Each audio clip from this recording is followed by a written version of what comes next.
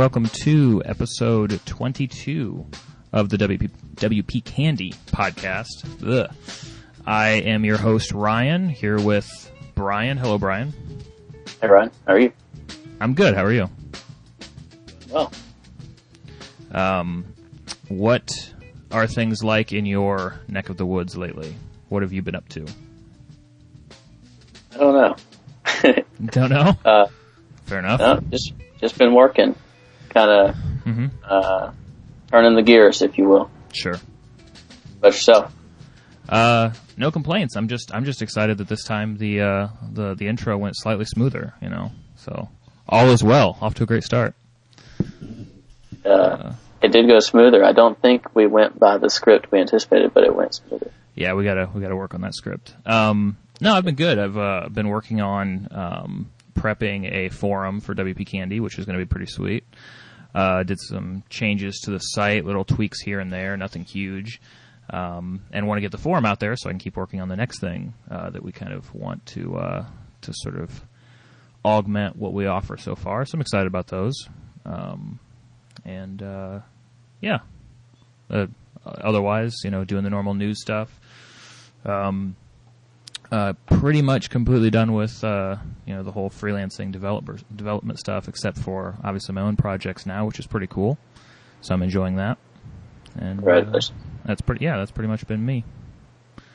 I think we can certainly know now, if anyone else hadn't noticed, that you're a fan of iteration as far as web design goes on your own sites. Yeah, actually. I mean, that's I probably wouldn't have necessarily always thought this way, but I think one of the WordPress philosophies that I've tried to pick up as much as I can is, test, don't be afraid to change, see what works, see what doesn't. And also just the whole mentality of if you wait too long to release it, or if you wait until you're proud of it, you probably waited too long. So really try to push out things on WPCandy as much as possible. And in that sense, we probably should have the forum already out by now, but I'm still sort of a perfectionist at heart. So you'll have that, I guess. For anybody that's curious as to what's actually changed around WPCandy, over maybe a month ago, the stuff below singular posts. So on each post, next and previous buttons are different, or there. Were they ever there before? I think they were, but they were different. Oh, yeah. There's a bunch of stuff on the single template. Author bios, I think, were added. We have some more like social stuff down there. Hopefully it kind of walks that line of not being too cluttered and just kind of adding some nice, simple features like that. Yeah, well, I really like them. I think that's my favorite part of any of the redesigns.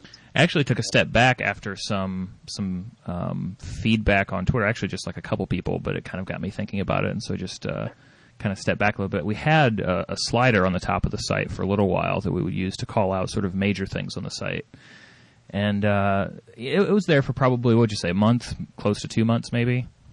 Something like that. Yeah, I just decided that that's maybe a little bit too much distraction, a little bit too much noise, not enough signal. So can that for now. Might revisit it in the future, but for now, it's one of those things that took it away and went, yeah, I think I liked it better before. So then I guess the last thing that apparently nobody's missed them, I haven't noticed any comments, was the what we use as tags. Up at the top where you used to have icons and labels for navigation, for themes, plugins, a couple other things. It's been replaced with more site-wide elements, so the stream and prose, which I'm a fan of those changes. At first, I was a little skeptical, but I'm glad you did it. Yeah, the navigation on WPCandy has always been a little bit different, maybe, than other sites. Sort of have the sort of types of content on the main navigation, and those top icons have always been the different sort of main, bird's eye view topics we've covered. And initially just took them away just to kind of see, kind of like the slider area, actually. Like, let's just see for a little while. I mean, the problem was, and move on from inside baseball in a second, I guess, but the problem I had with the navigation that was there before is I never used it. And, I guess which is also probably a bad design thing, but I tend to start designing kind of for myself and what I tend to like, and then see if other people think the way that I do, particularly with those sorts of decisions like that. So in this case, it just made more sense to have. Right now, the stream is up there. We have a link to Pros up there. Very, very soon, we'll have a link to a forum up there, and we'll see later about maybe another icon or two for different new site sections. But far more interesting than anything that we're doing is some of the news that has happened this week, or since the last podcast, which actually we've got 2 weeks in a row now. We have a new running record, right, of really nailing these weekly shows. I think we deserve a pat on the back. Oh, we'll pat ourselves on the back for every little step forward we make. Before we get into news, I want to thank GetShopped.org for powering the site this month. Really appreciate it. Those guys behind the WP e-commerce plugin. Appreciate their support of the site. I'm going to start out with one of my favorite ones. It's not necessarily huge news, but in lieu of making it my plugin pick, I'll just start off saying it because I am a big fan of it. WordPress lead developer Mark Jakewith released a plugin, and the name of it just kind of tells you everything you know about it. It's called Menu Humility. And I think we didn't talk about this one, did we, Brian? But I'm a fan. No, we didn't, but as soon as I saw that it had been released, you were the first person I thought of. Yeah. So Menu Humility, and I maybe should have saved this for a pick because I'm probably going to rave about it as though it is mine. But Menu Humility will take any plugins that add menu items up to the dashboard section, the very top of the WordPress admin, and it gives them a dose of humility, like the name says, and pushes them down to the bottom of the menu. So key offenders here, which is funny that Mark even kind of joked about it in his plugin description, tend to be a lot of automatic plugins that tend to put their stuff way up at the top of the screen. So this pushes those down to the bottom where they belong, which I think is pretty cool because that stuff, it's one of those kind of nagging visual things that is always kind of annoying, but you don't ever take the time to change. So I wish it would take the Jetpack alerts out of all the internal pages of the admin side as well. So do you, Jetpack is which we actually have another story that kind of talks about Jetpack, but would you use that on your personal site? Because we actually don't use Jetpack on WPCandy. Yeah, I have it enabled on my main site, but I actually don't know what does the alert say? What does the notification say? Let me go to the thing, but basically when you're on the admin side, do you remember the design for Jetpack? It's got these clouds and stuff all over the place. Mm-hmm. Well, if you have Jetpack network enabled, and then you go into the admin for a site that doesn't, like a sub-site that doesn't have it enabled, it'll scream at you with like a banner, like this big banner ad, and it's extremely annoying. So why'd you network enable it? Why don't you just enable it for the sites you're using it on? I didn't say I always use Logic. Fair enough. No, I think it's just I network enabled it. Maybe I used one or two things from it, but not all of them. Sure. But if you don't use the ones that require connection to WordPress.com, then it spits out this big blue banner with a cloud and a green button, which is pretty and all, but it doesn't fit in with the UI, and it certainly isn't the most attractive thing if you never intend to connect it. So, gotcha. Jetpack. Point being, Jetpack is quite the offender with that, but foremost with putting itself on a top level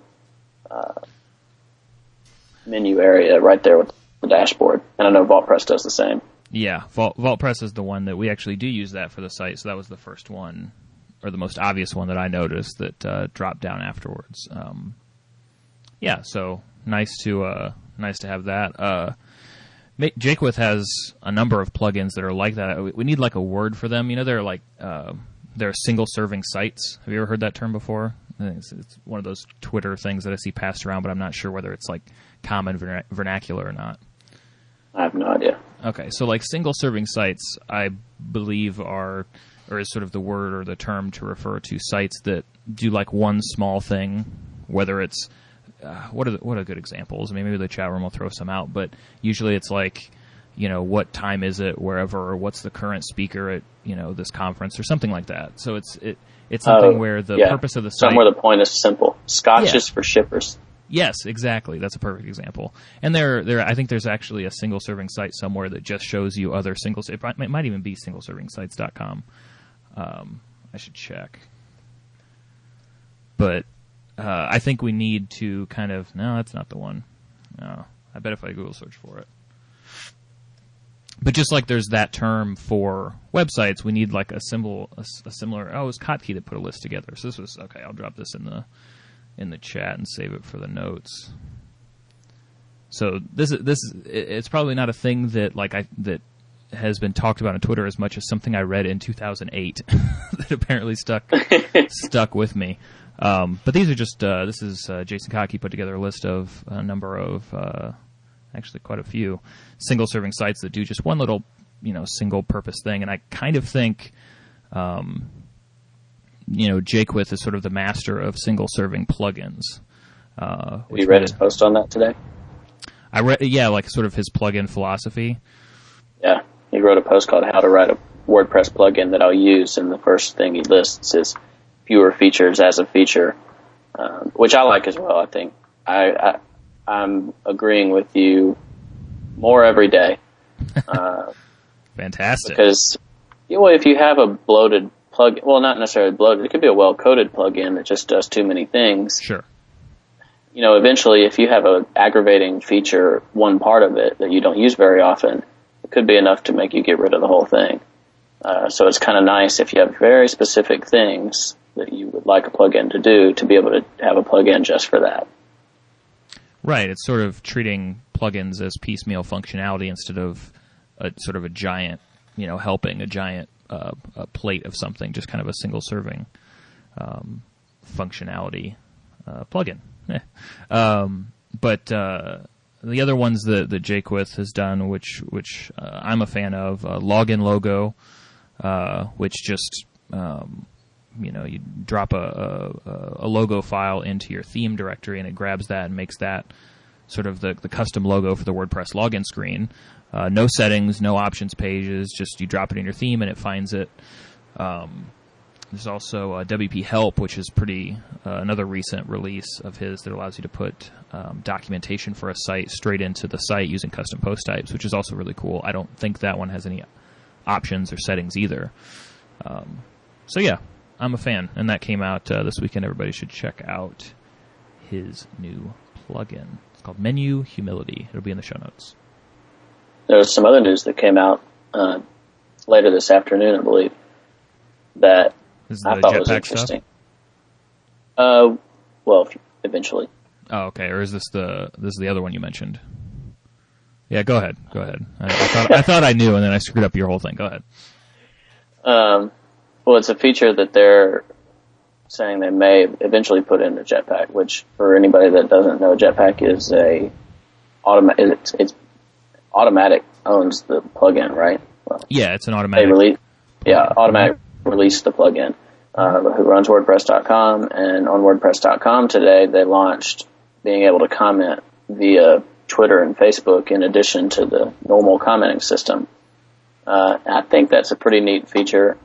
I'm curious if they're going to let you choose which ones you allow, or maybe only do Facebook comments, for instance, or something like that, or if it's just kind of a, use any of the three. But I think it's interesting news, partially because it looks like it'll eventually make its way into Jetpack, according to the post you wrote today. But the other thing that based on the comments on that post, it looks like that's probably the case. The other thing that I think is interesting about it is it seems like, that's kind of a competitor of Intense Debate, which is also an automatic product. It's a good point. There are a couple of, I don't even know what to call them, but the comment systems that people insert into their blogs, like Intense Debate. What's the other one? Discuss. Third party comment systems, and I don't want to give too much away, but I have about a half a post written. Oh, really? On going knee deep into WordPress comments. Oh yeah. And, yeah, don't spoil your future gold. But my statement on it is I hate them. I hate you. That's my secret with all these, with whether it's intense or discuss or whatever. Most of the time, if I see one of these other plugin services dropped in, it like almost keeps me from commenting sometimes. Like I have to really want to comment because I've got to use this. They look like crap. I'm not a fan. I think the new one, the one they put on WordPress.com today is pretty clean. Yeah. Well, I mean, it seems like, I mean, it integrates with the commenting system rather than sort of dropping in another commenting system. I mean, that's what it feels like. That's the weighted difference to me. I mean, as far as adding it to Jetpack, I mean, I think that'd be cool to add that functionality in, but I don't think we necessarily need all of Jetpack to do that. So if it is a part of Jetpack, I might just see if we can just use that one piece of it, in terms of, what were we just talking about? Like single serving plugins, like just give me this one thing. That's all. Right. We were talking about single serving. Right. And that's kind of the opposite of what Jetpack is looking to do. And, which is why I said earlier, it would be nice for the parts of Jetpack, for instance, if you don't need to connect to WordPress.com, if it didn't bug you about it. So +1 to Jetpack only, or giving you the option to enable whichever ones you wanted and to explicitly not enable the other ones. That would be nice. Yeah, I mean, enabling components. I think of Tadlock's members plugin. That it does that, where it says, which of these sort of pieces of the plugin do you want to turn on and which ones do you want to turn off. I think that for Jetpack that would be a perfect way to do it, or almost just have mini Jetpacks, if you will. Just have, here's Jetpack that does this, here's a Jetpack that does that. Yeah, and I tend to agree with you about the third-party comment systems. I don't like them. I think they can be interesting, but I think the biggest fault that I see with them is they kind of, it seems both intense debate and discuss, and then obviously the ones that are just Twitter or just Facebook comments, they kind of have their own brand identity in the comment area of the site, which really doesn't flow with the way the site itself works. Like, it would just feel weird. You feel like you're going somewhere different within the comment section of the site, which I don't like. Sure. So I personally think that it's a lot more fun and interesting when somebody creatively extends the native WordPress comment system. And actually that's where the majority of my post about it is going to go, is to different ways and things that can be done in the WordPress comment system after, of course, laying out different ways to do comments in general. I mean, the nice part about their implementation so far just on WordPress.com is that I see people using like just a Facebook comment system. Some of my friends do this with their blogs, where it's just the Facebook sign in, and then all the comments are like they're on the blog, but they're also on Facebook, and it's sort of that sort of integration. The nice part about Automatic's work with this, what'll probably eventually be in the Jetpack plugin, is that it actually, like, everything is still a comment living in the WordPress system. They just use the sign-on information as like validation of who that person is. It's so you don't actually have to, your comments don't actually live on Facebook, or they don't live on Twitter or anything like that. It keeps them within the dashboard, which I think is preferable to having them live on other websites. Yeah, I think owning your data is important. I do think pretty much all of them are going to go that way, if they haven't already. I'd have to look back because, like I said, I didn't really care about them too much. But yeah, owning your data is important. The other argument that I've seen. Did you? Oh, you cut out for a second. Yeah, I noticed that my blue light went away. Ah, okay. The other part that I've seen, or the other argument that I've seen, is people that are in favor of Twitter comments or Facebook comments is the loss of anonymity. So if you have only Facebook comments enabled, unless you want to have like a ghost Facebook page, that's you. So you kind of lose some of the trolling in comment areas. Sure. Which is I mean, that in and of itself is a tough topic. I mean, we've talked about it before just with our site in terms of trying to begin to kind of turn the corner and say, okay, no, you need to actually use like a human being's name when you're commenting, because otherwise it's just too easy. I mean, we don't want to go to the extent of, requiring some other third-party system to verify somebody. I think that's probably a little bit too far to solve that problem. But, yeah, I mean, it's an issue. But this in particular, I think, solves the WordPress.com commenting edition, I think, solves another commenting problem, which is the barrier to entry for leaving comments in the first place. And even if it is a Facebook-only system on WordPress blogs, when I comment on stuff, it is kind of nice because I'm usually probably already signed in to just, like, it already has my information to fill it out and to go. I mean, not to say that I wouldn't have filled out my information and commented anyway, but the more you lower that barrier to entry for commenting, probably the more comments you're going to get, which is good for everything. It's good for everybody. Yeah, I kind of go both ways on that argument. You think the barrier should be higher? No, I think that the barrier to entry with just putting in your name and your email address in an optional website sometimes isn't all that people really claim it is sometimes. Sure. You may remember there was a guy that I convinced, because he stupidly had registration required in order to leave a comment, and he wasn't getting very many comments. I do remember on a very popular blog. And I told him, I said, hey, you need to really not require registration. And he said, well, what's the difference if people still have to put in their name and their email address? And my argument to that is, well, for one, if you do it once, then it's going to cache it, and it'll probably have it there the next time you're there, unless you're constantly clearing your cookies and everything. Right. But also, I think anybody that's going to comment on a post, they're pretty used to that, putting in something. Sure. And I actually think there's a lower barrier to entry by just throwing that in there and commenting versus, you have to be simultaneously logged into Facebook or Twitter. So you really have a similar barrier to entry on those. And I just don't think it's that big of a deal to put those things in there. So I don't think the barrier of entry is too high. Yeah, I mean, I think everybody can agree that requiring registration is just crazy. I mean, you have to have a really legitimate good reason to require somebody to create an account on your site. Most of the time, you don't even really need to, depending on what kind of site you're doing.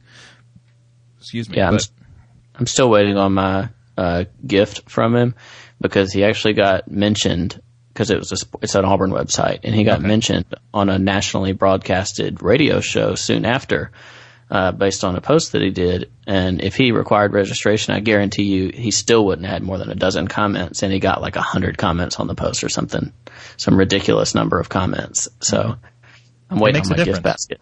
Gift basket. And every 100 comments, you deserve a gift basket for that one.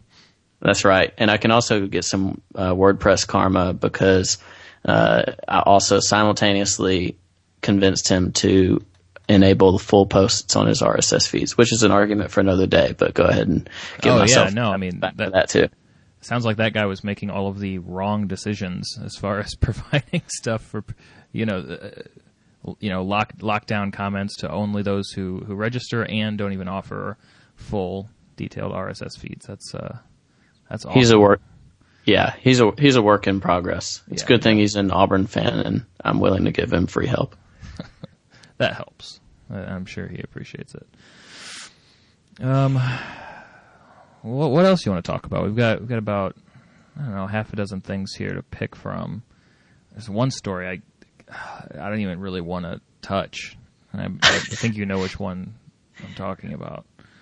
I think everybody knows which one we're talking about. I think it's worth bringing up.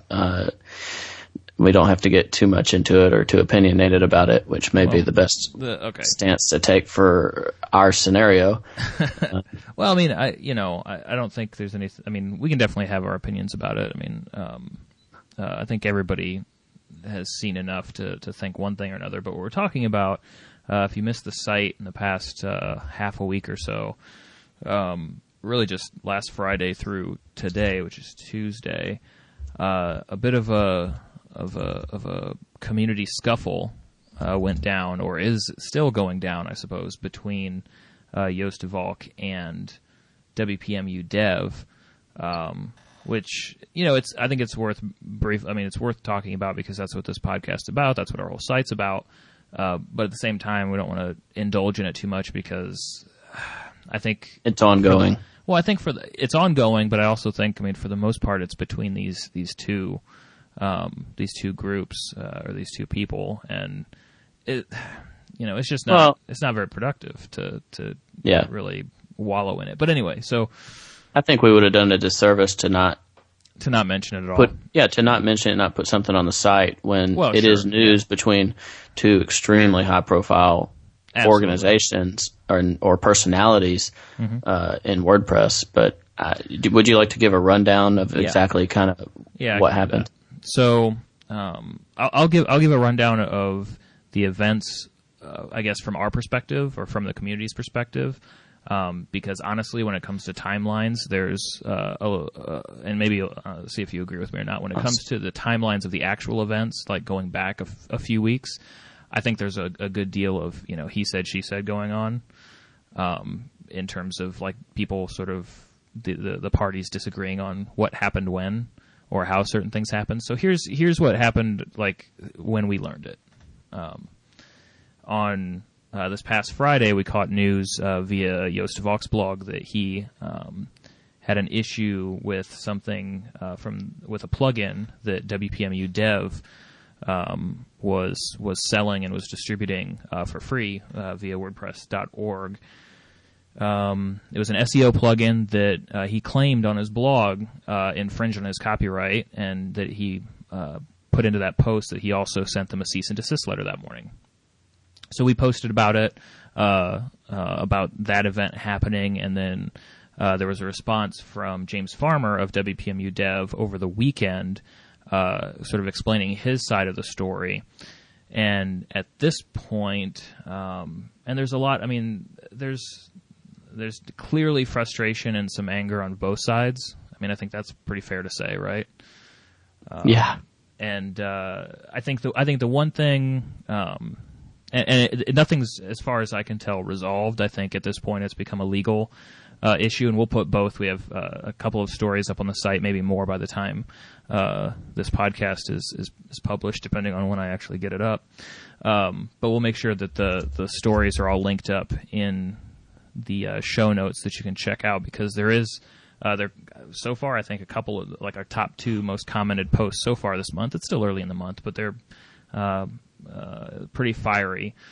Everybody's kind of picked a side, and it's gotten kind of messy. But I think the one thing worth pointing out in terms of really understanding this story is that the complaint from Joost about the SEO plugin from WPMU Dev, his claim and his what his cease and desist was related to, it wasn't about the code being used from his plugin or being copied from his plugin or inspired by, or whatever the language, different language has been used.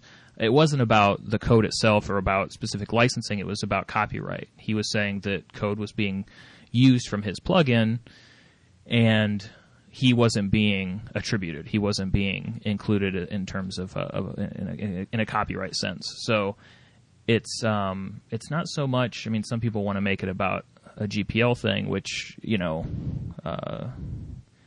in this case, it's really not. It is in the sense that, yes, you can do what you want with it as GPL code. However, in this case, Joost is saying that he should be attributed for what he did, or what he says he did. It all gets really hairy once it's a legal issue, and a lot less fun, I suppose, to talk about on the blog, because I don't know. We have to be a lot more careful about what we say, right? Yeah. All the stupid little things like being factually correct and all that stuff that we normally couldn't care less about, right? I think you actually did a pretty nice job of summarizing in the posts what was said and where fault where they thought each went in the wrong.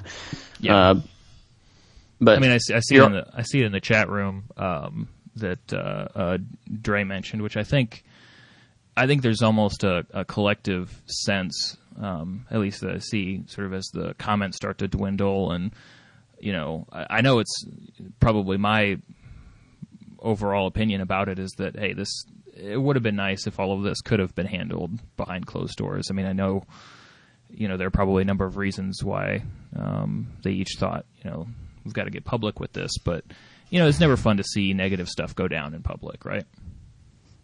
Yeah, and both of them would also claim that they made efforts behind closed doors before it went to this, and obviously Yoast had to make a move with the cease and desist letter. But in addition to that, posting about it on his blog, and then from there it's going to go. But both of them did, I believe, claim to try to do it behind closed doors. But, I guess at some point somebody's going to feel a sense of frustration. One more thing, I guess, from WPMU Dev's side would be that as far as a note about the SEO plugin, part of what I think Yoast was originally upset by, not part of his cease and desist letter, but what he was upset by was that the WPMU Dev plugin, they have what they call a premium version of the plugin, which is part of their subscription package for WPMU.org, and they released the free version, which I guess the free version is the portion that WPMU Dev says has the most of the copied code from the programmer that they hired, and he had taken that code and copied it without the copyright notice in there, and that had some oversight. But WPMU Dev basically said that there's a lot of other things that they put on top of it, and though they missed things, they don't claim to have copied the entire plugin. Right. So there's a lot of caveats in there. I think everybody would probably be better off by reading our posts and going to the links of each individual blog post and kind of sort through it as best you can and with an objective eye, if you care at all. Right. I mean, yeah, because it can definitely suck up a lot of otherwise productive time, really digging too far into this stuff, which is, I would say, I mean, in this case, it's probably a pretty isolated issue between these two. I don't see the reach of it expanding like some WordPress scandals have and drama stuff has in the past. But normally we wouldn't be able to say even necessarily, when or if code had been copied. But actually, and this was linked up in our second post on it, the developer of WPMU's SEO plugin put up a post basically apologizing for his role in everything. And his role he described as, yes, definitely taking, I forget his exact words, but I believe it was something along the lines of influenced by. He definitely, sort of copped to taking code or using code and not properly attributing it. So in that case, we do have some probably solid justification for assuming that's kind of what went down. So now, I mean, it's definitely the case, and I'll say this and see what you think, but there's probably not too much more that's fun to talk about with this or that's that interesting. I will say that I think this is the way this all went down is probably a good study in maybe how not to deal with community issues or community disagreements. I mean, you think that'd be fair? I mean, it's not. It's definitely not a shining example of the community solving things within themselves, right?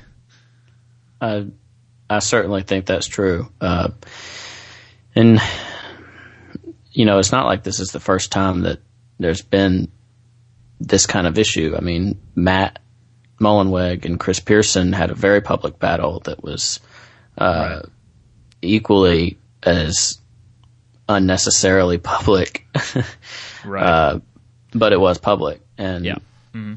Unfortunately, we kind of went there again on a smaller scale, but still two people James Farmer, the CEO of WPMU Dev, that has a reach of thousands, right, or probably hundreds of thousands as far as his reach, but probably right, thousands of customers. And then Joost de Valk, who has an extremely high profile, probably the person considered the most renowned as far as WordPress SEO, and has, 1 million downloads of his different plugins. So two very high profile people, that it's unfortunate to see something like that come up.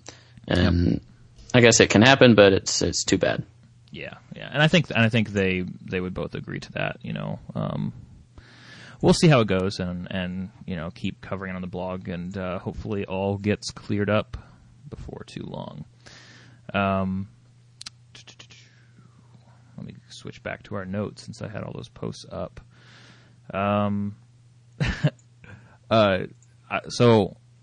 We were talking about this a little bit. We're kind of breaking our rules and talking a little bit before the podcast got started.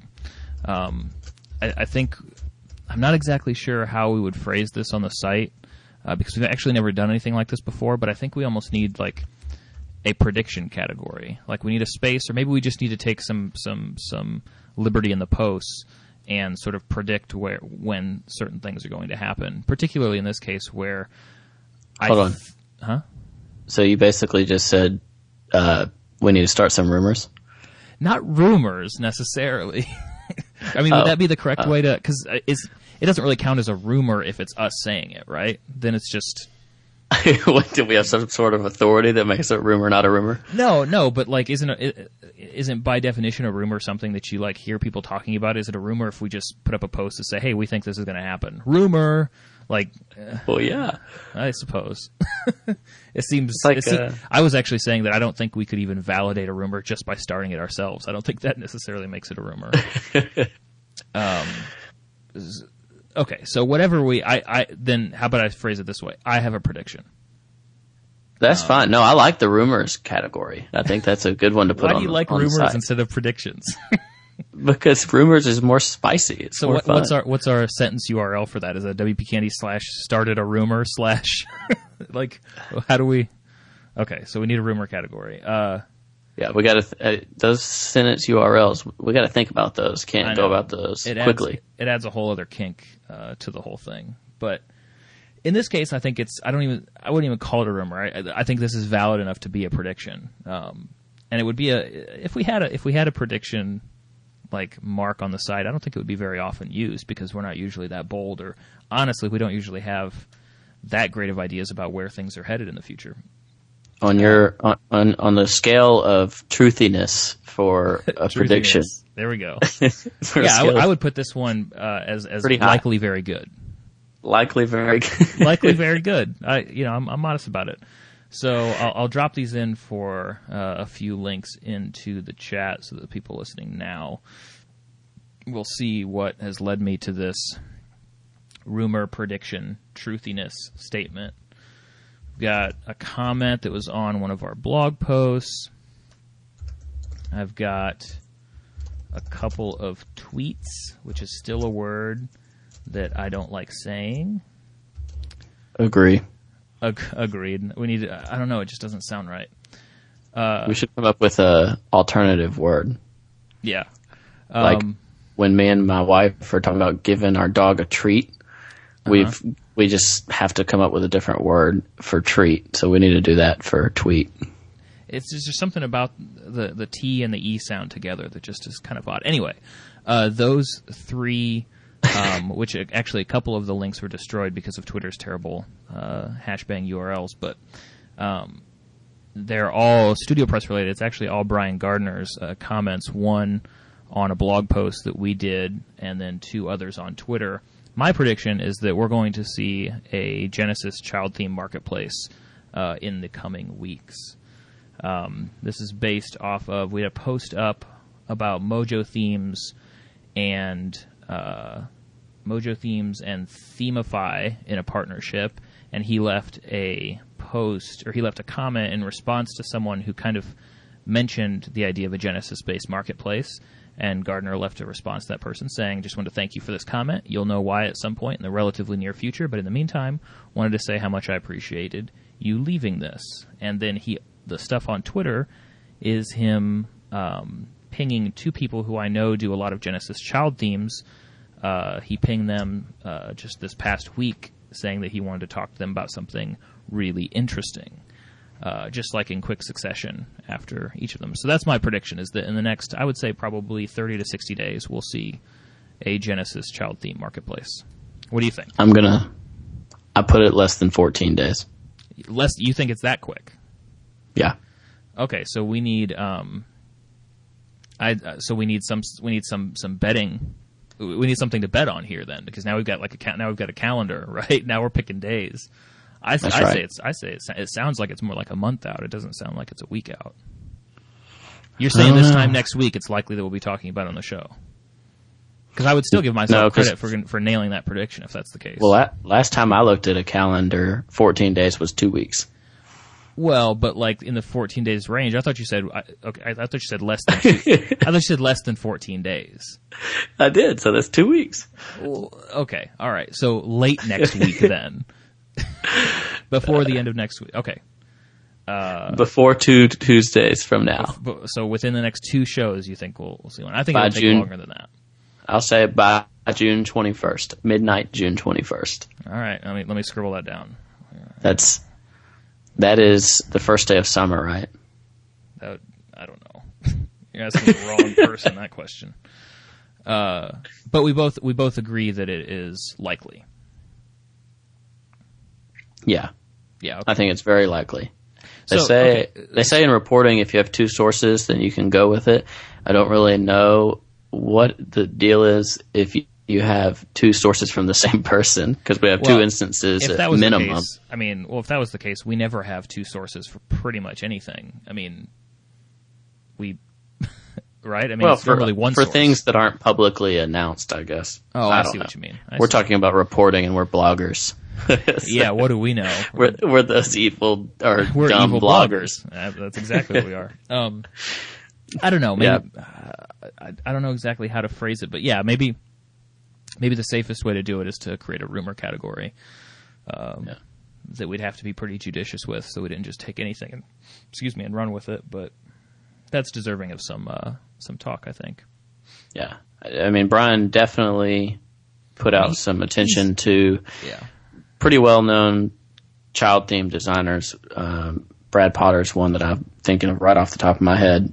It seemed he had some private chats with. It was Brad Potter and Bill Erickson were the 2 that I caught. Bill Erickson, that's right. He was pulling in, which I know they each work a lot with Studio Press. Let's face it. Gardner commented on our stinking site. Like he that's on purpose. He's not doing this stuff in public to not get somebody noticing. So yeah. There was a comment saying they should do this, and then he said, "I'm glad you said that."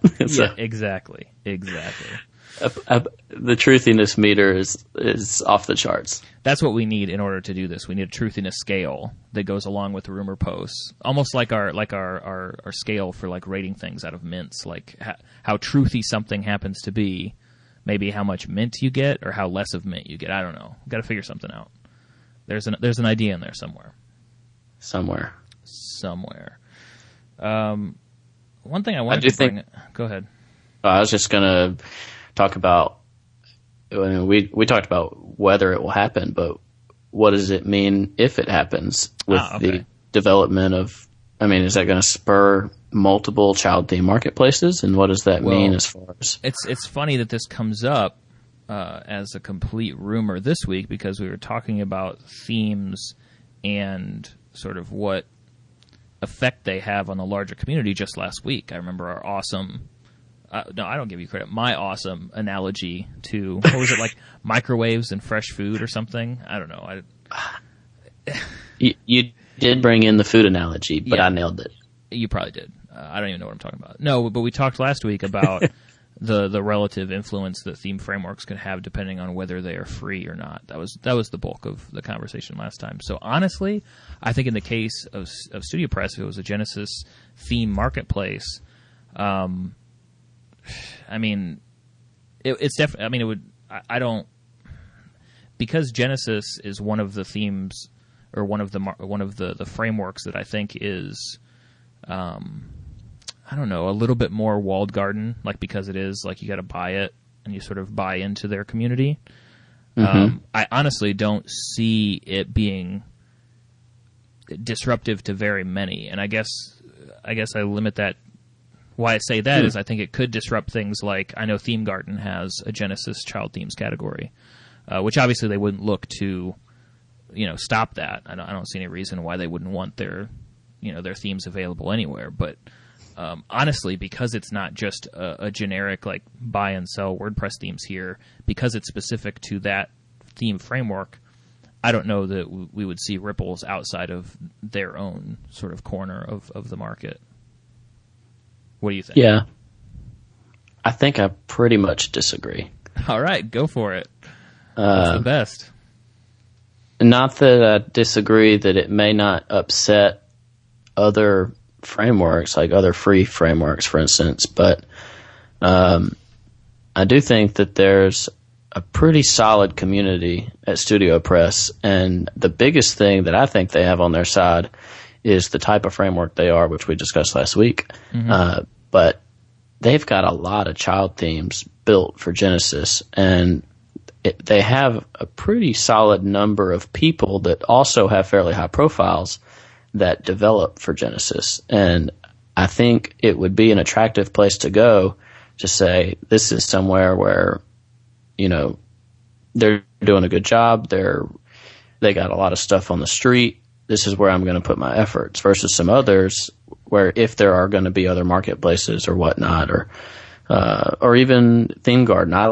You're right. Theme Garden totally has some child themes there, but it's not like an official place of Genesis child themes. Right. It's a marketplace that accepts child themes. Well, so I think you've actually swayed me. I think you're right that it does.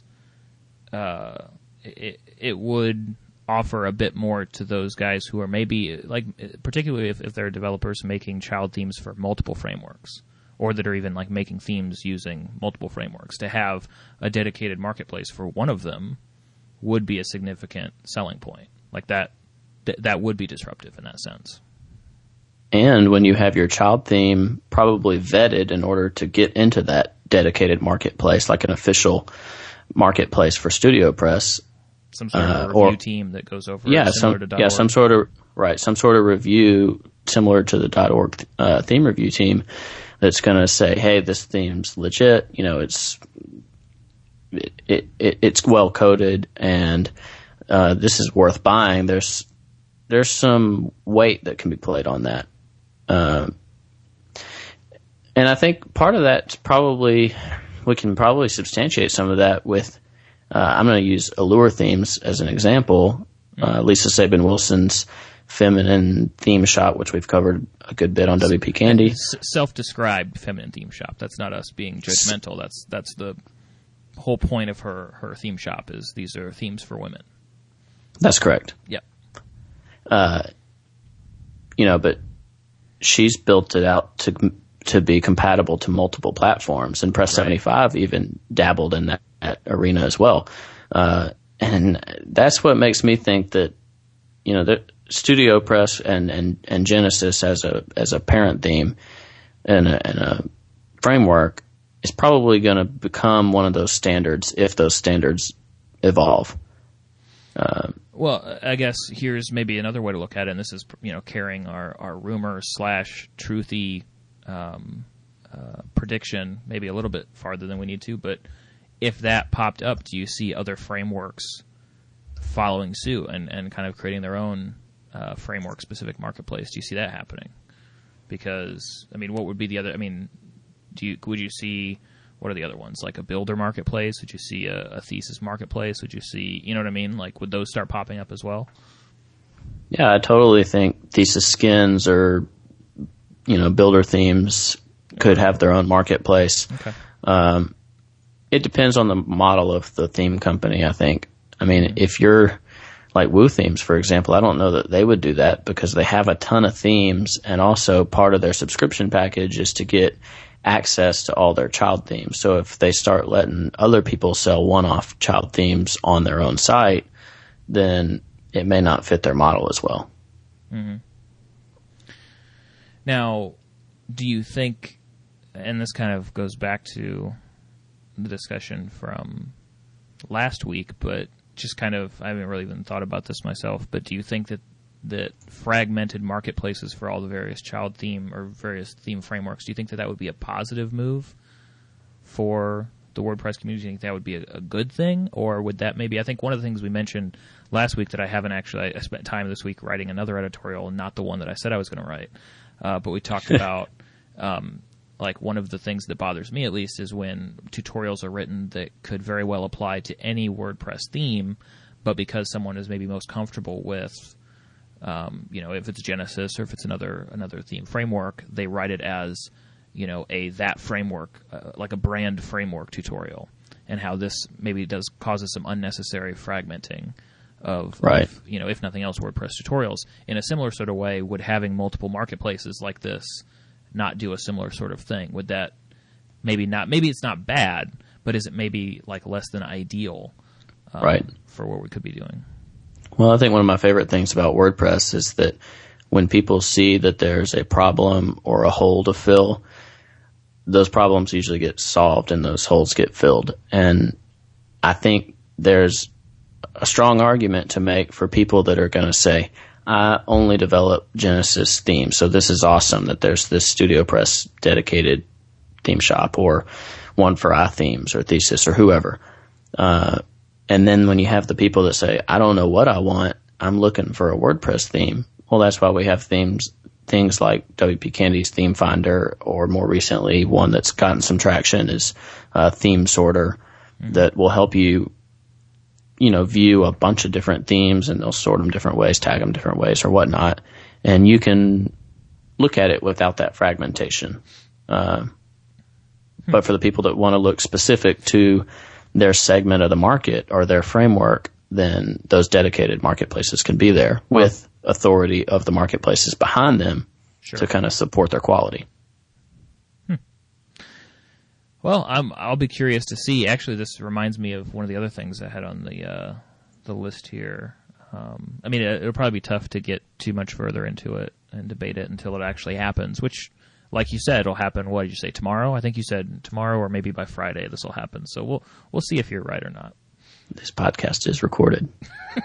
People, wait, what? Since when?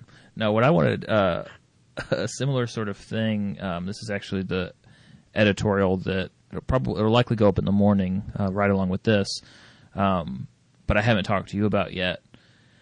And it's related to all these different theme brands and theme shops and frameworks and things like that. Theme options screens or options panels, pages. I think options screens is the proper WordPress terminology for it, because pages have screen options on them. My gripe in this editorial is about how so many themes anymore are sort of going their own way and creating their own branded, styled, unique, non-standard UI for their screen options, or for their for their theme options. Mm-hmm. And I've been kind of compiling a list of offenders of this, but if you've played around with any commercial WordPress themes at all, you've definitely seen this in action before. I'm sure you have. So you're going to call people out? Well, that's my plan for the editorial, mostly because, for a couple different reasons. One, I don't like passive-aggressive criticism. I don't like saying, well, the problem is that some people do this, this, and this. It's no, okay. These guys, these are the offenders. These are the ones that I know that are doing it. So that's one reason, but also because, I don't know, in my maybe slightly too idealistic mindset, I'd like to maybe see some of this change over time. And if we have a list on the actual post, we can actually track that and say, changed as of whenever. Because honestly, I think so. I don't know if you go from I have to pull up my list here, but you know what I'm talking about. Have you ever used not to say that they're the only ones that do it, because there's honestly 20, 30 theme shops on this list. Woo Themes, for instance. Have you ever seen their theme options? That's an offender. Themify. Have you seen their theme options? I think Themify is a greater offender. Also an offender. Let me see. I know Tim Platic is, because that was when I checked. I know that. Oh, I'm pretty sure. You know the options frame. What is it? Option tree.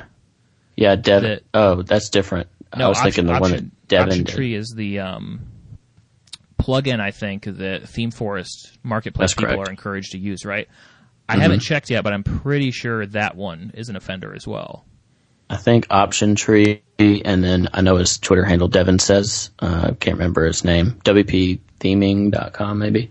Okay. He has developed an options framework that's close to Woo Themes, and that's actually why you said Woo Themes is an offender, but I almost find that hard to believe because everybody copied Woo Themes, so it's almost like a standard. Well, but I guess my problem with all of these people doing their own thing is that I think they're spending a lot of time and being creative in a space that doesn't need creativity. Like, there is a standard way that WordPress screens should look.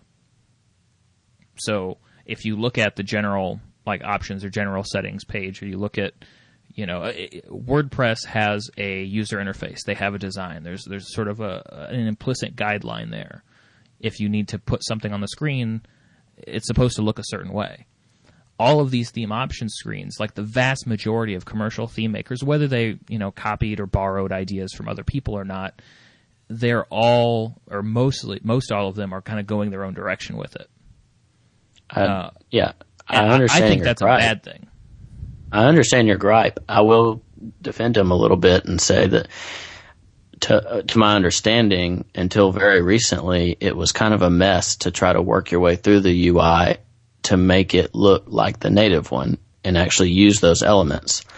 Well, I can't speak to the past, but in the last, I don't know. I hear now it's pretty simple. It's much simpler to use the native UI so that, and this is the biggest thing in my opinion, for instance, maybe Woo Themes or whoever's looked pretty similar to the native UI when they first did it, but as the WordPress UI changes and admin changes, everything looks different.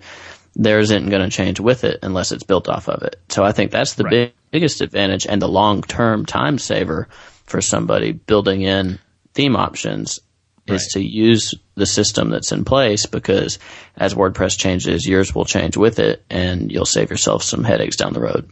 Yes, I think that's one of the key ones, is that it's a waste of a developer's time. And because like you're saying, they're going to have to support it, they're going to have to continue working with it, but at the very just to start with, why spend so much time, like I said, kind of being creative with something that if it works well, people should spend very little time on? It seems like a stupid place to spend a lot of time and to invest a lot of time and to force yourself to invest a lot of time. That's one way I think it's a bad idea. Another way I think I'll go as far as saying I think it's hostile to the user. And here's why. I think that when it comes to proper user experience design, and this is something that I have to pretend and use words that I probably don't even really understand when I say, so I'm going to try to fake it. But what little understanding I have with proper user experience design, UI design, which are two different things, but both kind of come into play here. It's kind of a good portion of it is about anticipating what the user will anticipate, or if it's done well, in other words, the user will be able to anticipate what to do or what to tweak in order to make something happen. They won't have to think really hard. They won't have to learn something new. And when that works out really well, there's actually a good example of this that I saw during the keynote at WordCamp Raleigh. It wasn't the keynote. I think it might have been Jane Wells' talk about some of the changes to the WordPress UI for 3.2.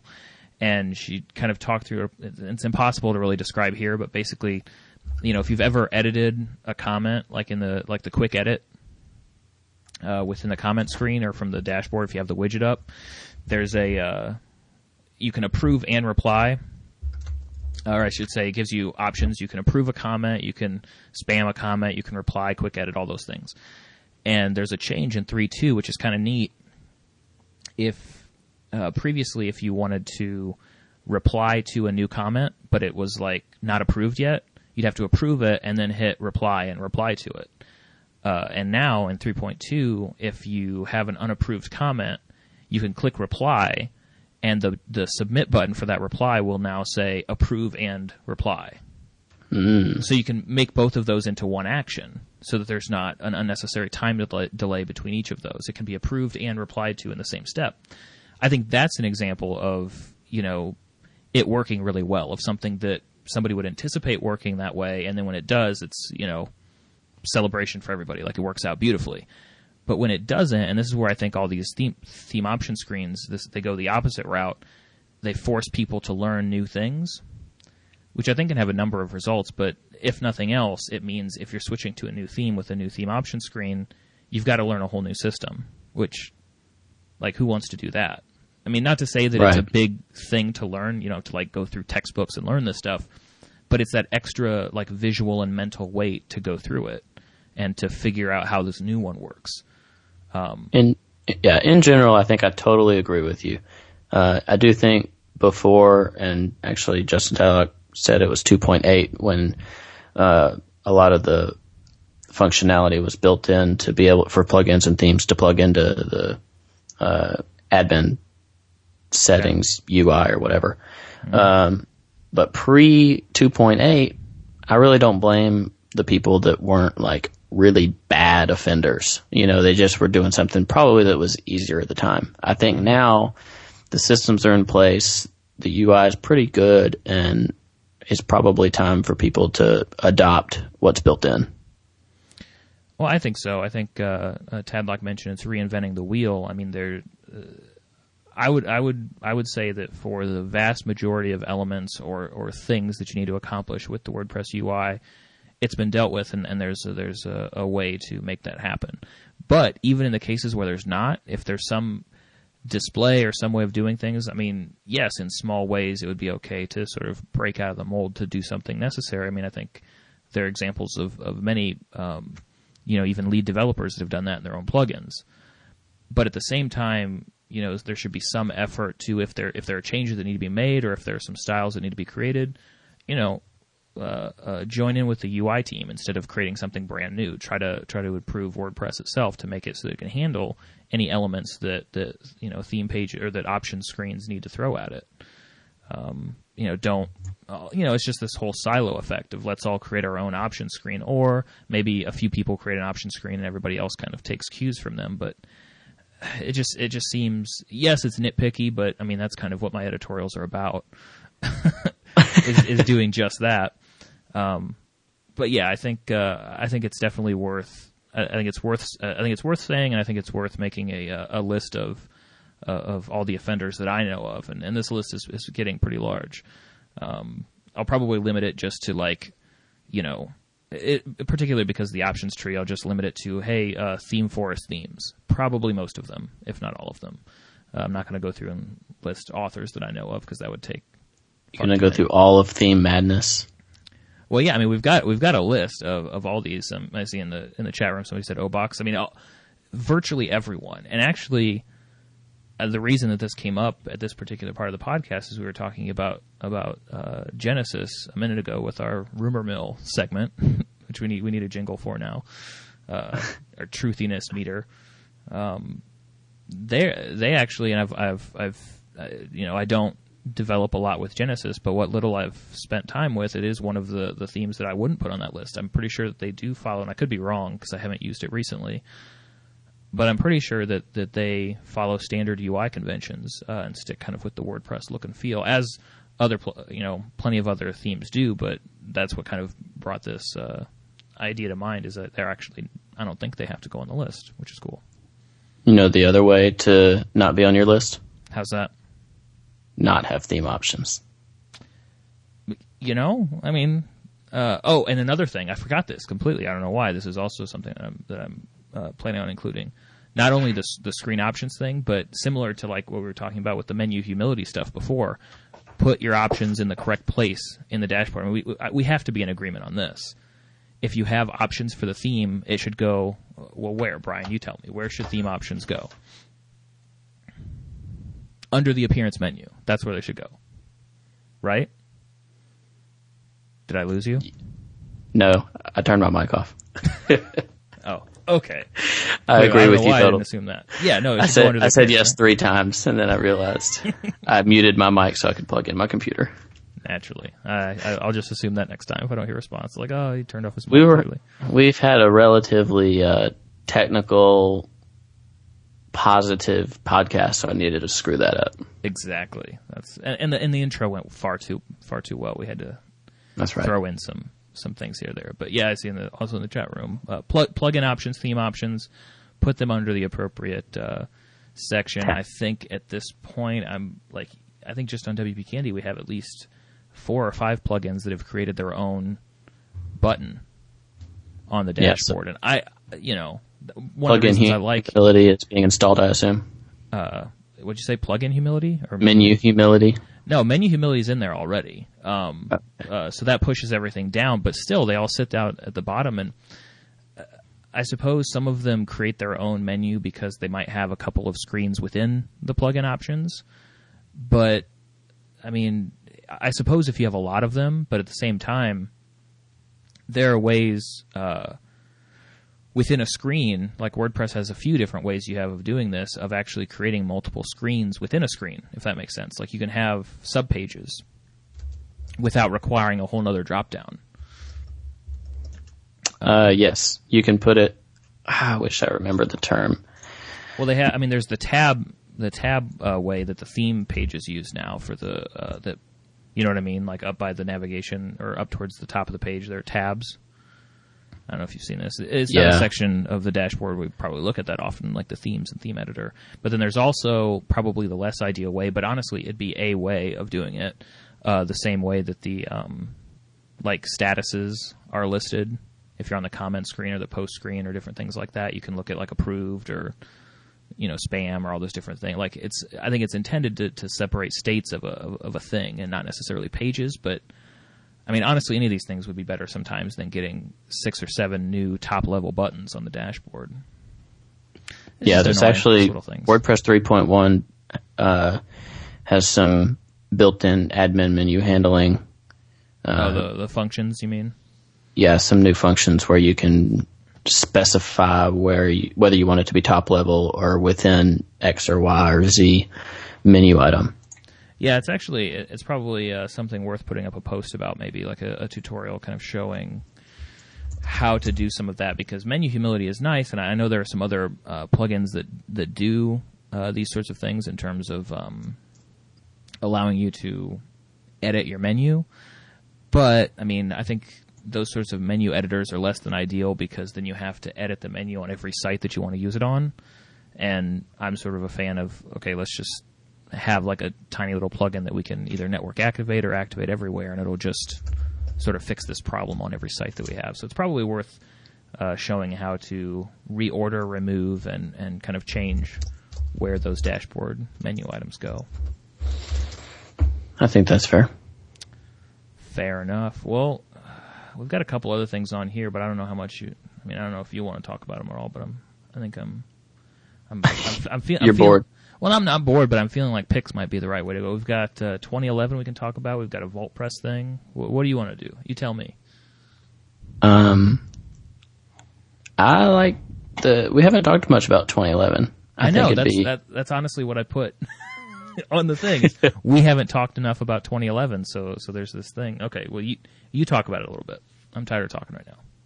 Well, I've been following the commit stream, and they've really done a ton of work on the theme. As everybody, or most people know, probably 2011 is going to be the default theme for 3.2. Which is a part of like the initiative they started last year of, hey, because it was up until midway last year when, what was it? Was it 3.0? I think it was up until 3.0 we were using the same standard theme. Yeah, Kubrick was shipping with WordPress forever. Yeah. And with 3.0, 2010 became the standard theme. And speaking of frameworks, 2010 can essentially act as its own very well-developed parent theme that you can call a framework if you want to do so. People have done that. That's right. And so 2011 is the next iteration of that, which is based off the Duster theme, which is a Ian Stewart creation.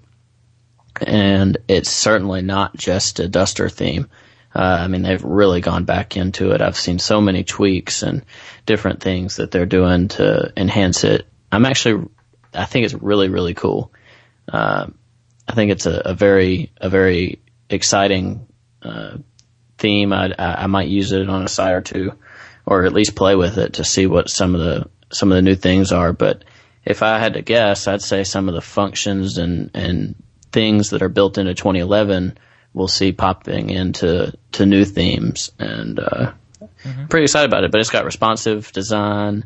It's got 2-column and 1-column layouts. But my favorite part about the way it does 1-column is it actually, and it's probably debatable as whether it's a good thing, but if you go single column, it changes the entire width. And I love that, because whenever a theme goes full width and it's still like 960 pixels or whatever, or drives me insane, because it makes it totally unreadable. And it actually automatically shrinks it down to, I don't know, maybe 700 pixels, something less, where it's still very readable. So I really like that functionality. It's got post formats built in. It can be a photo blog pretty quickly. It's a solid theme. So this will actually be cool, because I'll be up for a change soon. I mean, you've teased me before. I actually use 2010 for my own personal blog. Yes. Because, well, I don't know why. Because, I mean, I like it, but probably be switching. I might even, try to grab a copy of it and switch even in the next day or so to 2011. I like it. Massive header, massive photo, right? Massive. Yeah, but you can disable the header image pretty easily as well. Yeah, I mean, it makes me want to find an image that I've taken that I could make that big and still be, still kind of fit with my blog. But I mean, it's a pretty, it's cool because it is sort of I don't know, what would you call it? It's like a step to the side. It's not a complete deviation from what 2010 is and what sort of makes it significant, but it's different. Right. It's different. Yeah, it still looks. Yeah, it still looks similar. I think when people see it, and some people may like this or not, but when you see it and you know 2010, you're going to say that's the WordPress theme. Yeah. If you see it just the way it is. I mean, it's got that character of 2010, but it's a very different theme, I think. Right. And the reason that it caught my eye, and I was like, oh, we need to actually spend some time talking about this or get it up on the blog or something like that, because it's actually available now on WordPress.com, so it's actually an easy way to test it out. We'll put a link in the show notes, but it's a really easy way to demo it and kind of test out the responsiveness and what it does. Because otherwise, I'm not sure what the easiest way to test it out would be, at least until 3.2 is out, which that's going to be by the end of this month, I think, is the goal, right? Should see 3.2 by the end of June. Yeah, I think so. I think June 30th was the goal date, and they've seemed to hit everything so far. Yeah, I think I haven't seen any reason to think that we won't make it, or the lead devs won't make it. They've released, I think, 2 betas now that have gone pretty much on schedule, so we should see some release candidates soon, and then it'll be out. I know it's already being tested on WordPress.com, so we have a... Yeah, I think they said that yesterday, is that right? Oh, no, it's been tested for, I think, at least a week, if not longer. I feel like they set it up there. But yeah, no, it's out there, and so we should see it complete and in place, which I'm actually really excited about, because I want to be able to use the new kind of snappier, faster dashboard. I'm excited about the speed improvements there. I'm excited about distraction-free writing. I think I'll probably use that quite a bit. Yeah, should be cool. Looking forward to it. And then I think the other, I mean, we might as well knock it out. We've got this one last item on here. I think you added it, the VaultPress story. Yeah, I did. You want me to talk about it? Well, I know that I didn't look a lot at it, but I know a little bit. It sounds like, was this just today that this happened, or that this went yeah, up? Yeah, I just saw it today on the VaultPress blog. It looks like they have enabled some features that it's basically going to do some site monitoring services that'll tell you how often you're getting certain errors and how often your site is down. And I don't know, it's kind of interesting to me. Now VaultPress is a backup service from Automatic. It's a plugin. It's VaultPress.com. It it doesn't have very much menu humility. No, this was one of this is one of the plugins that needed humbled by Jaquist plugin and shoved to the bottom because it put itself on top. It does give some cool graphs and stuff on the dashboard that are pretty neat. If you do use it, it kind of, I think they call it vitality, that it sort of shows based on the amount you posted and based on the number of comments and sort of the activity that your blog saw. Here are the most, here's your vitality score for the month, which is kind of neat. But yeah, so they're going to be monitoring for server errors. I think it says if it's unable to contact your site for 5 consecutive hours, it'll send an email alert. Which, depending on your site, like 5 hours, it's a long time. I mean, I know for our site, I mean, we'd get, I don't even know how many. I mean, VaultPress, I think we'd have readers emailing us quite a ways before we'd have VaultPress notifying us if the site was down that long. But I think, was it you or you said you read somewhere else that you kind of wondered if... this was just my No, your truthiness. Yeah, this is my rumor of the day. You had yours. You're a rumor monger as well. Yeah, so my rumor mongering and my truthiness meter is probably pretty low on this for now. Probably. I mean, I'll agree with you there. See, we have agreed. That's right. We have no sources. This is just me thinking that it's very interesting that VaultPress would have that kind of system where they're talking about how people's hosts are acting, basically. Mm-hmm. And it kind of, I don't know, it makes me think if they're somewhere down the road, if there's an avenue that Automatic is trying to go down where it's kind of like a halfway house between .com and .org, to where you have the flexibility of .com, but you get the reliability and all the loveliness that is WordPress.com's system. Yeah, and I think, so it'd basically be sort of the opposite of a light option. It'd be like WordPress.com heavy, like you'd have, or maybe more like the VIP setup, but for similar to the VIP users. Right. Very similar to WordPress.com VIP, but for more average. So like, you can do plugins, you can do some things that every .org person wants. Maybe even control some of your own hosting setup, parts of it at least. But you get the built-in plugin pack. You get certain things that Automatic would want to do, and to make it to where they can make sure you're secure and everything else, obviously. Yeah. But you get some added flexibility that WordPress.com doesn't really have, and I wonder if maybe there's a place down the road where they might do that. Yeah, and I think that they have the perfect platform to potentially launch stuff like that. I mean, we talked about it back when Jetpack was initially announced a few months ago now, that on top of it being WordPress.com for anybody, it's also the ideal platform in the future for Automatic to launch other things with, because they now not only have a microphone to reach their WordPress.com people when they launch things. I mean, that's obviously they have that, but now they have at least a microphone or sort of a stage to talk to a good deal of self-hosted users as well. So right. If they, adding in this monitoring and saying, hey, well, it turns out your host sucks. Hey, your host really sucks. Well, that's going to be the perfect opportunity for them to say, and here's maybe a host you should be using. I don't know. Yeah. I don't know whether that's likely at all. I mean, I kind of think that in terms of Automatic, they would probably say that the ideal WordPress, the ideal hosted WordPress solution is what they've done with .com. Right. Because, well, they're probably why would they want to necessarily? I suppose it wouldn't be competing with themselves. I mean, you can't. Can you do that? You win either way, I guess, at that point. But it could just be a more expensive version of WordPress.com that. Yeah, perhaps that would gives you.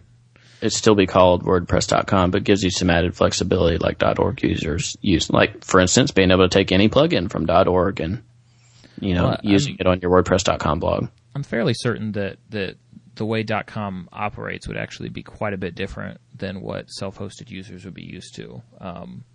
I think there are a number of different kind of changes as far as like how plugins are run and which plugins are run and things like that. But yeah, and I don't think my theory really makes all that much sense. Well, I can say if your theory was true, there would be a lot of disrupted, hosts. A lot of unhappy. Not only just hosts. I mean, obviously, there would be plenty of hosts who would be upset about that. But not only that, but WordPress specific hosts. I mean, we cover half a dozen of those. That would be a death blow to any of them. I mean, it would be a death blow, but that would be a threat if they did step out in that direction. Yeah. It wouldn't be good. It might not be ideal. Might not, maybe not quite ideal. So we don't have, I was actually just kind of peeking into the WPCandy dashboard to find a pick, because I know we're getting to that area, but it looks like we'll have to get a post up about this. But it looks like, and I think Tadlock might even be in the chat room, but it looks like the devpress.com blog is kind of firing back up. It looks like they've redesigned a little bit and have launched a new theme over there, so that might be worth a post. When did you find that? I just saw it right now, so it's not even in our system or anything like that. Breaking news. Breaking news on the podcast that will probably go up a couple hours after this post goes up. Breaking news. Crazy exciting. So yeah, just sort of a heads up about that. We'll have to get something up on the blog. Do you want to lead off with your pick, or do you have one? I think I might have seen you getting one just a minute ago, so I think you might have one. Oh, I so have a pick. You so have a pick. All right, take it away. There's this incredible new plugin. Incredible. Incredible. Okay. And it is in response to the simplicity, the oversimplicity. Oversimplicity, the tragedy that is distraction-free writing. All right, this is 3.2. Yeah, 3.2 comes with distraction-free writing, and Okay. it gives me too much focus on words and what I'm doing, and I need more distraction, and that's why I have downloaded the Nyan Cat plugin. Did I pronounce that correctly? You know what? I have no idea. Nyan. Nyan Cat. This is a great opportunity for you to open up your awesome streaming capability. Oh yeah, you're right. Let me pull it up just a second. It's going to take you talk for a second. Here, I'm linking it to you. Just click is there to a the demonstration? There's an outbound link from there. Oh, okay. Just a second then. And this just gives you an opportunity to get distracted again. I mean, you've been in distraction-free mode for too long, and you need to get distracted. So, where am I pulling it from the plugin screen here? Would this be just click on the from, or would it? Yeah, be, click on the first link. Oh, first link. All right, hold on. It's got. Oh no! Oh, it's terrible. Hold on a second. Let me get that under control. No, just a second. Get down to like 8% on that and try it again. This is the guy. So this is the Nyan Cat. Yeah, Nyan. Yeah, Nyan. Nyan. Okay. Nyan Cat. It's the Nyan Cat, and it just keeps going. Yeah, and it has a little counter there that says how long. Oh yeah, I'm gonna make that stop. Oh man. So it okay, adds how long that did to you your have? just 15 seconds, I think, was how long it was on. So that adds it to the distraction-free writing screen just to bring you out of your distraction-freeness. Yeah, it just gets you out of distraction-free mode. It gets you good and distracted, and it's awesome. Yeah, that's And a guy named the Micho on Twitter is where I saw that. I think his real name's like, I don't know. I don't want to pronounce it. Mitch Michael. something or Micho something. I think his name is Michael. Or Michael. Who knows? Yeah, I think he's from C. I believe. Yeah, he's also he's developed a number of more serious plugins. Yeah, I think he's a pretty prolific contributor to WordPress. But yeah. I think the most popular of his is YARP, the Yet Another Related Post plugin. How that again? But he also the Nyan Cat. Yeah. Which looks like it has 40 downloads so far. So that one's it's performing exactly the way that you'd expect. It's new. It's new. It's new. Yeah, you got to give it time. You can't expect too much. Yeah. Wow. So I need to be distracted more. So that's my pick. All right. Well, good work on that one. Thanks. You need to put that in the show notes. Don't forget. Well, we might. I'm not going to go as far as to give it the show title because that would just look obnoxious as an image. But maybe I'll do a dedicated post and have a video demonstration. Oh yeah, clearly we need to. I mean, this is the stuff we need to be spending our time on. That's right. What's your pick? Let me see here. I'm trying to choose between a few different ones, and I'm also trying to remember which ones I've picked in the past. I'll tell you. Have either of us picked blog metrics before? I think we did. I don't recall doing that, but you don't okay. Remember blog metric? All right. Well, if you don't remember, then there's nobody else that's going to remember. Yeah. Okay. So my pick is a plugin called Blog Metrics. It's actually by Joost de Valk. I didn't even realize that. Oh yeah. Did we now? I don't know. No, I don't think so. So we actually fired up Blog Metrics. It's an internal. It's like a dashboard only plugin. It doesn't give you anything on the front end of your site.